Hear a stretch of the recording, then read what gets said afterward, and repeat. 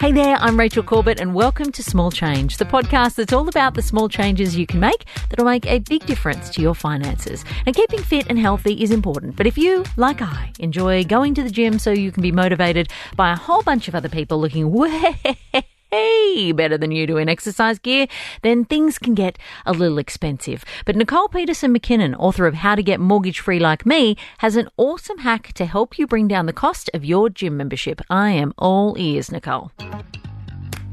A lot of people start to think about new habits for the new year. And if a gym membership is on your list, here's how you can save.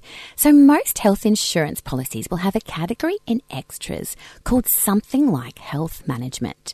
It might have a limit of, say, per person per year, $200.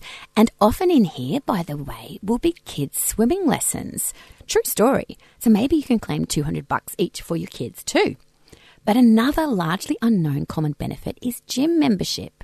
If you have any kind of body niggle, that means you can medically justify it. You just need a GP to sign a form saying your gym is essential, and it gets $200 a year cheaper per person.